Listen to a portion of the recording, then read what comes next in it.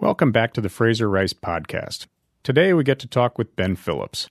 He serves as the Chief Investment Officer of EventShares, and he oversees research and portfolio management for the U.S. Policy Alpha ETF. Mr. Phillips previously worked for Goldman Sachs, Providence Equity Partners, and Lord Abbett. Additionally, Ben is a CFA charter holder and received an MBA from the University of Missouri. Welcome aboard, Ben. Thanks for having me, Fraser. Well, why don't we dive right in here? How do you think about investing at EventShares? Yeah, I think a story actually about how EventShares came about makes sense to help answer that question. So really in the run-up to the last presidential election, my co-founder and I were at Goldman, and we were looking at a Trump versus Hillary campaign. And we said, these are going to be the candidates. This is before the primaries. These are going to be the candidates, and there's going to be a very different set of policy outcomes under a Trump presidency versus a Hillary Clinton presidency. And we thought to ourselves, there's an opportunity here. And so we back-tested past election cycles and looked at the massive sector rotation that occurs around changes in presidents. And it's really a whole policy shift that occurs with a presidential shift. And we realized there was an opportunity there to create an investment product around that captures that opportunity. So we understand that government affects everything. And so when you get a shift in policy, a shift in personality and leadership, that's going to have significant ramifications on legislation, regulation filings, et cetera. How do you break this down and organize your thinking? It can be the type of thing where, you get someone like Trump, who is a complete polar opposite in some ways to the way Obama thinks about governing. Mm-hmm. That's a lot to take in and digest. How do you get that into bite-sized form so that you're able to use it well? So what we do is we look at the whole policy landscape, and we're looking at senior leadership and their agendas too, so not just presidential. We're also looking at judicial as well. But what we're doing is we're looking across the whole policy landscape and seeing what are the top 10 to 15 major policy trends that we think are going to impact markets and the economy over the next 5 to 10 years. So we try to narrow it down into what we call policy themes. And then we say, okay, well, how much of the portfolio should be allocated to each theme? And that's really where our conviction levels is expressed in those policy themes. So right now there's 4 themes in the portfolio, 4 major themes. It's deregulation, it's defense, it's healthcare, and it's tax reform. So 4 big themes that we think are really going to move markets over the coming years. And so from a broader perspective, how do you take those themes and then create actionable ideas out of that? ETFs are pretty interesting, and so you can always sort of invest ETF-wise in a theme, I suppose, but It's difficult to beat indexes in that respect. How do you take your theme and then apply your analysis to it so that you're able to get actionable names and make good decisions on that? Sure. I could probably give an example, too. It was a recent example that may help. But, just really once we've determined those policy trends or the policy themes that we're going to be focusing the portfolio on, then we drill down and ask ourselves, which subsectors or industry groups are going to be most impacted. And then we drill down into those industry groups and do fundamental analysis. So looking at, which companies are going to have the highest revenue impact or margin impact, which ones are going to see an increase in cost or a decrease in costs, and how's that going to flow through to their EPS and their overall valuation. So it's really breaking it down from that policy trend down to the industry level and then drilling down in individual stocks. And the example I think that's helpful is, we looked at the drug distributors recently, and there's really 3 big players. It's Cardinal Health, AmerisourceBergen, and McKesson. And as we were looking at this policy trend, we saw, the CEOs were being dragged in front of Congress, the stocks were getting beaten up, there was a lot of negative headlines out there. But when we actually analyzed the policy, there was not really any explicit policy initiatives that were going to impact these companies or impair their business models, in our view. So then we drilled down into those 3 companies and said, okay, well, which one is fundamentally the soundest? We decided AmerisourceBergen, ABC, was in the best position because they had low contract renewals over the coming years. They had better margin protection in our view, and they also were trading at a cheaper valuation in our opinion. So we thought that justified ABC to be the right holding out of those 3. But I thought that example might help illustrate a little bit of how we look at it. Let's dive into the $64,000 question and trying to make sense of Trump and the current political environment. We've just come off of, let's call it at a minimum, a controversial appearance in Helsinki, Finland from Trump. Additionally, you've got a situation where his way of doing things is a real affront to what I would describe as the political industrial complex. Mm-hmm. And we're left wondering, where are we as a country from a political standpoint, and how do you make sense of Trump and his actions as you start to look around the policy mandates and as we start to look into midterm elections going forward? So with Trump, it's been a different, circumstance than maybe would have forecasted. Like when we were looking at his presidency, he had a pretty clear campaign. I think he's still focused on those goals that he set during his campaign, and he's focused on achieving those. So we look not just to Trump's communications and his administration's communications, but we're looking at really senior party leadership. We're looking at senior Republican and Democratic leadership for their policy initiatives. We're looking not just at the executive office, and we're trying to determine what really the policymakers are setting for policy. Do you drill down into the executive branch, the agencies, and so on, since they're promulgating regulations that oftentimes have, in many ways, a bigger impact on businesses than the actual legislation itself? How do you keep track of that? Yeah, no, that's a great question, too. And one quick aside, policymaking isn't just the law being written and signed, written by the legislative branch and signed into law by the executive. It's actually the rules and implementation process that occurs from a multi-year period after. So just because a law is passed doesn't mean that the industry or companies in the economy know exactly what that means for their business. So there's this multiple year process where there's the rules writing and implementation. So that's actually an opportunity to capture a lot of that alpha when you're the only people who are actually analyzing the rules writing process. So that's something we take pride in, is we're looking at how the laws are coming about, how the rules are being written, how that's changing the game for different companies, and how that's going to change their fundamentals. To get back to the midterms, there's a growing consensus that there may be a blue wave coming back, and people are tired of Trump's shenanigans, or maybe the blue wave never comes because he's doing, quote unquote, such a good job that everyone's benefiting. The truth is probably somewhere in the middle. What are you looking at right now, and what are the tea leaves indicating to you? So we think it's too early to call midterms. There's so many factors that could come up between now and then. It's certainly going to be an interesting time. I mean, what the economy's doing, what the stock market's doing particularly, I think is going to be really important. Where we are on this trade issue, I think is going to be really important, particularly for the Farm Belt. I think a lot of people are looking at just all of the potential unknowns between now and midterms, and we think it's really a fool's errand to try to call. But there's certainly, if the economy's not doing well, if we see some sort of market downturn or anything like that, that could be an opportunity for the Democrats to take some seats, definitely in the House, and the Senate's going to be a little bit more challenging in our view. On a quick aside, does something like the Supreme Court nomination process enter into your thinking, or is that divorced enough from the actual policy component that it's an interesting component, may have an ancillary impact on the governmental process and the policy process, but something that's more distraction than useful? Well, that's an interesting question. I mean, I think it has implications, and we're looking at, back to your previous question on, agencies that could impact policy, CFPB is something we've been researching a lot, and just the deregulation going on at CFPB. That's the Consumer Financial Protection Bureau, which is really responsible for consumer protection in the financial sector.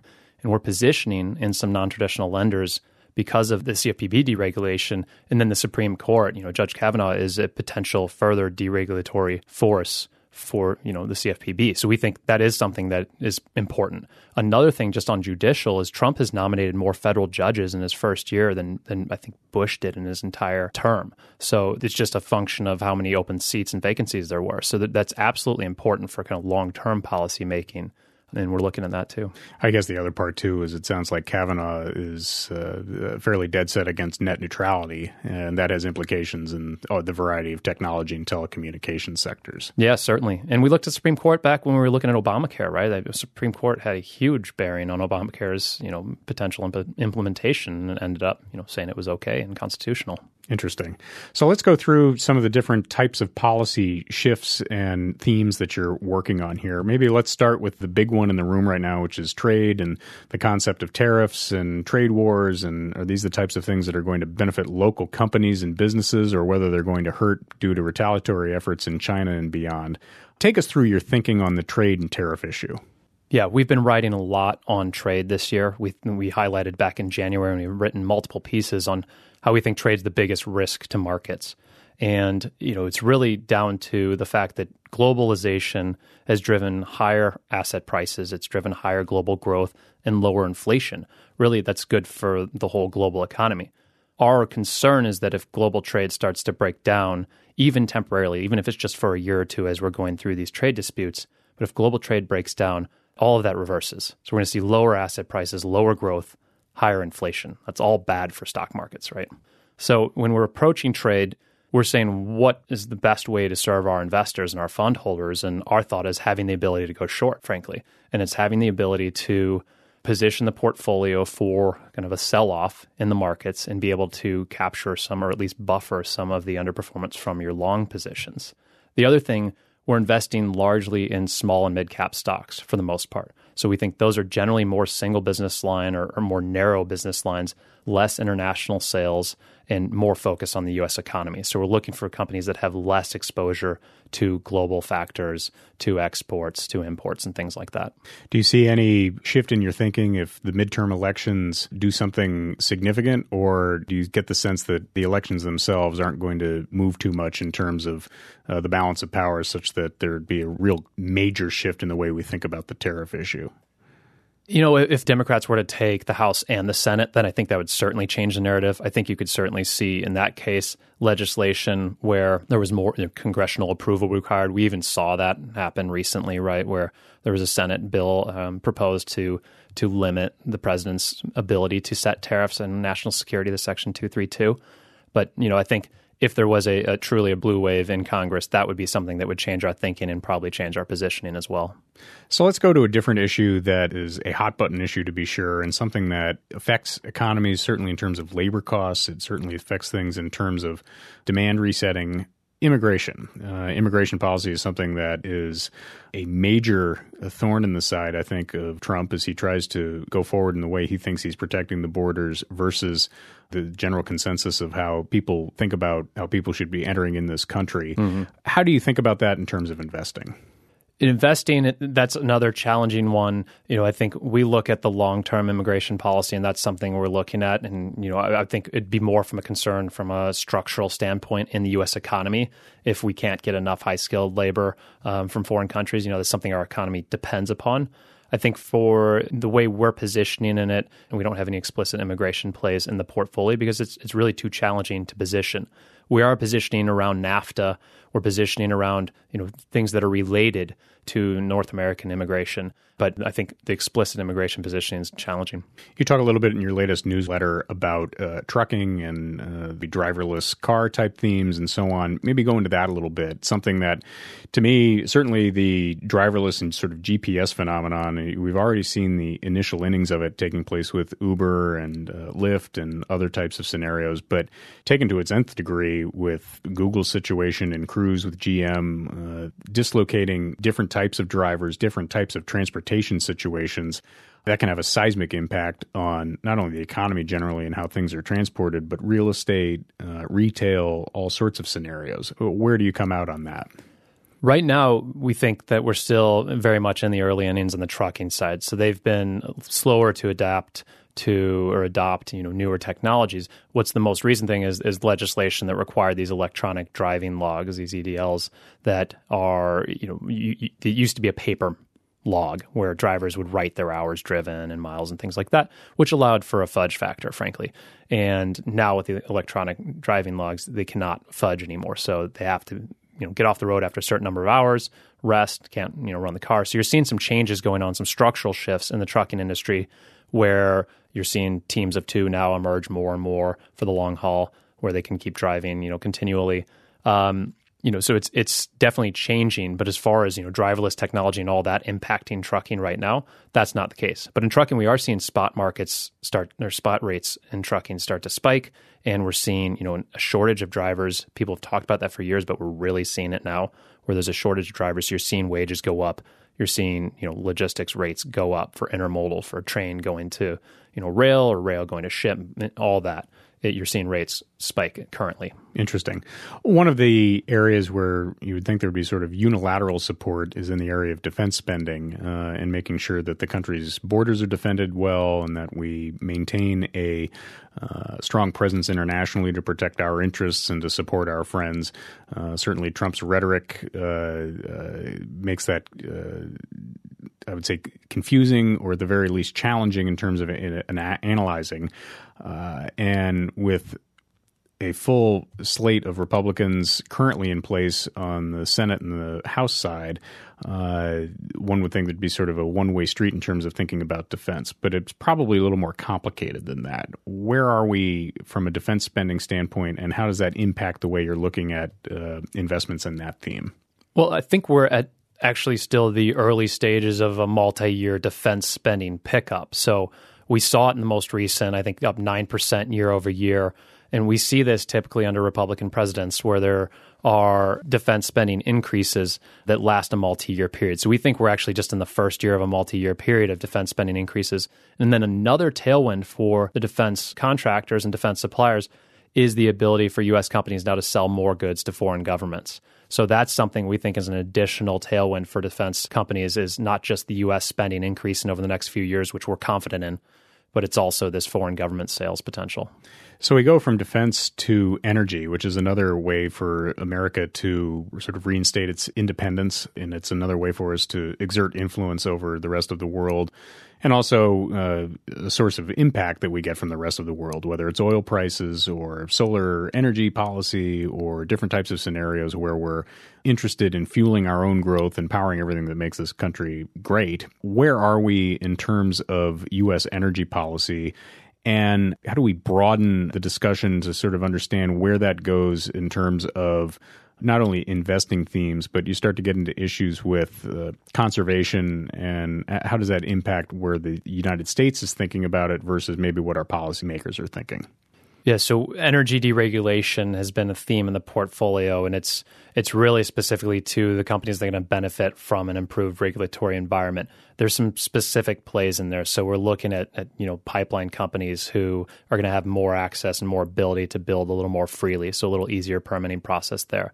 We looked at refiners back in April as they were no longer, required to buy these effectively carbon offsetting tax credits. There was waivers being granted to the refiners, and that caused a tailwind in addition to the oil price picking up. So the EPA was granting waivers. So there's all these little things that are going on under the scenes, and so you're not seeing it in Congress, but you're seeing it at the agency level, the EPA. You're seeing it in different places where it's a little easier for energy companies to operate right now. And again, I think we're probably still in the early innings there. In our portfolio, we're really looking for specific single policy catalysts in the energy space. So we have an exporter in there, that's Cheniere, LNG is the ticker. We have Delek, which is positioned to capture the excess spread in the Permian Basin. And then we have Shell, a midstream, which SHLX, the ticker there, they're participating, we think, in that ability to build pipelines more freely in the United States. And so is it fair to extrapolate that you're positive on economic growth in the United States by virtue of this analysis? We try not to be macro forecasters, but I would say, all of our indicators point to strong growth in the U.S., though, like I said at the beginning, we're very concerned about trade. That's something that can completely disrupt confidence in the U.S. economy. It could completely, we could have a confidence crisis where asset prices and the stock market all fall together if there is this global trade disruption, if it escalates, frankly. Let's move on to the banking sector. One of the major themes that's come across from Trump is that the pendulum is swinging away from real command and control regulation into a more relaxed regulatory environment. I think there's positive and negatives on both sides of that. What are you seeing in terms of the deregulatory attitude that the administration is looking at right now? And how do we take advantage of that or otherwise guard against the pitfalls that can sometimes cause? Yeah, I mean, one of the bigger things that we saw recently was just the financially significant bank threshold raised, from $50 billion to $250 billion in assets. We thought that was a big tailwind for regional banks, that was something that we had played initially. We think that trade's almost over, actually. But there are still some regional banks who are going to benefit from that. So there's the ones that are going to be potentially acquired, or the ones that are going to get bigger by acquiring, good competitors. So we think that's an interesting way to play financial deregulation. Another place that we're really focused is this CFPB, so the Consumer Financial Protection Bureau, which is really responsible for consumer protection in the financial sector. But really, in our view, we think that the benefit is going to fall mostly to the specialty finance companies, so the non-traditional lenders, the more short-term lenders, who are servicing a very needed part of the market, and like generally lower-income earners who need credit and need access to credit still. And they've been kind of shut out of credit markets and the ability to access capital for a number of years. So we think these companies who are coming in and helping serve that segment are actually doing something good for economic growth, and they're improving their businesses and growing their businesses too. You mentioned you don't really want to take a macro view on a variety of economic factors, which makes a lot of sense to me because that's sometimes very difficult to get right, not once, but twice, which is what you need to do to make money. The analysis of the banking industry to me is interesting as we look like we're in a rising interest rate environment. Do you pay attention to that as you analyze whether the consolidation movement that you described in the banking sector takes hold or not? I think the prevailing wisdom is that if interest rates are going to go up, those banks that are well-positioned as it relates to their net interest income are going to really benefit. Does that enter into your thinking, or do you try to divorce those two factors as you analyze what's happening? It does come into our thinking. I would say one thing that we talk about a lot is there's 4 key policy factors. There's fiscal, trade, regulatory, and monetary. And we think monetary is the only one that's actually over-scrutinized, and the rest are ignored. So we think the real opportunity is in those other 3, fiscal, trade, and regulatory. But, monetary is still important. It's very important for asset prices. It's important for bank stocks, and we own financials. So, we do look at that. But I would say I'm not going to have a far off consensus view on where rates are going that I'm going to position the portfolio around. So let's try our hand at another quagmire, which is healthcare. And anybody who's gone to the doctor or has sort of entered into the medical system lately understands that that's a confusing place to be. And as the ACA has been implemented and possibly de-implemented, it's difficult to tell who the winners and losers are going to be onto that.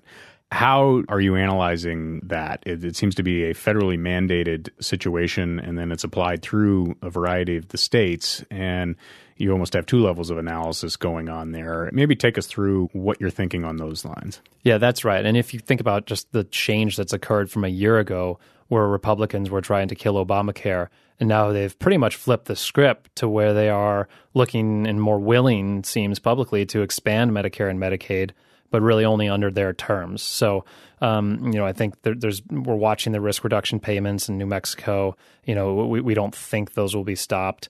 But I think to your question, there's a lot going on in healthcare. It's a major part of the economy. It's almost 25% of our portfolio. But the way we're positioning is we're looking for those companies that are still going to be beneficiaries under Obamacare and see continued increasing growth from the tailwind from Obamacare. It's still impacting these companies and these stocks, which that tells you right there how long of a tail policy can have. It's really over long horizons. And then the other side of the healthcare positioning is really in the healthcare tech and outpatients. So really modernization of healthcare, moving people to more comfortable settings, more home health and things like that. Although home health is fraught with its own issues, we think that trend generally makes sense, and long term that's going to be a good direction to position the portfolio. In my day job, I see a lot of different situations where there are investment opportunities for health data improvement and process and improvements to be able to make things more efficient. How early, in terms of early stage types of companies, do you deal with, or do you just stay with a little more tried and true components? Typically, because it's an ETF format, it's accessible to all investors. I think our prospectus says 250 million market cap and above. We typically don't go really below $1 billion. In some instances where we see a really compelling investment thesis, we will. But typically, we keep it above $1 billion. So those are small cap companies still, but more established. They've been around for a number of years and have the right processes and controls in place. One that's really interesting is Teladoc. This is a telemedicine provider. TDoc is the ticker. But they're one of the only ones out there, we think, that are executing really well, seeing really good growth, and one of the few providers that insurers and other companies can go to get really high-quality telemedicine. So to sort of bring it back to a 30,000-foot view, a lot of people that I talk to are looking at the markets and saying, geez, the stock market continues to persist, even though there are certainly a lot of political storm clouds, a lot of uncertainty, and a lot of different data out there that would point you in one direction or another. And all of this, I would say, points us in the direction of volatility, where the markets are going up and down many times for reasons stated or unstated.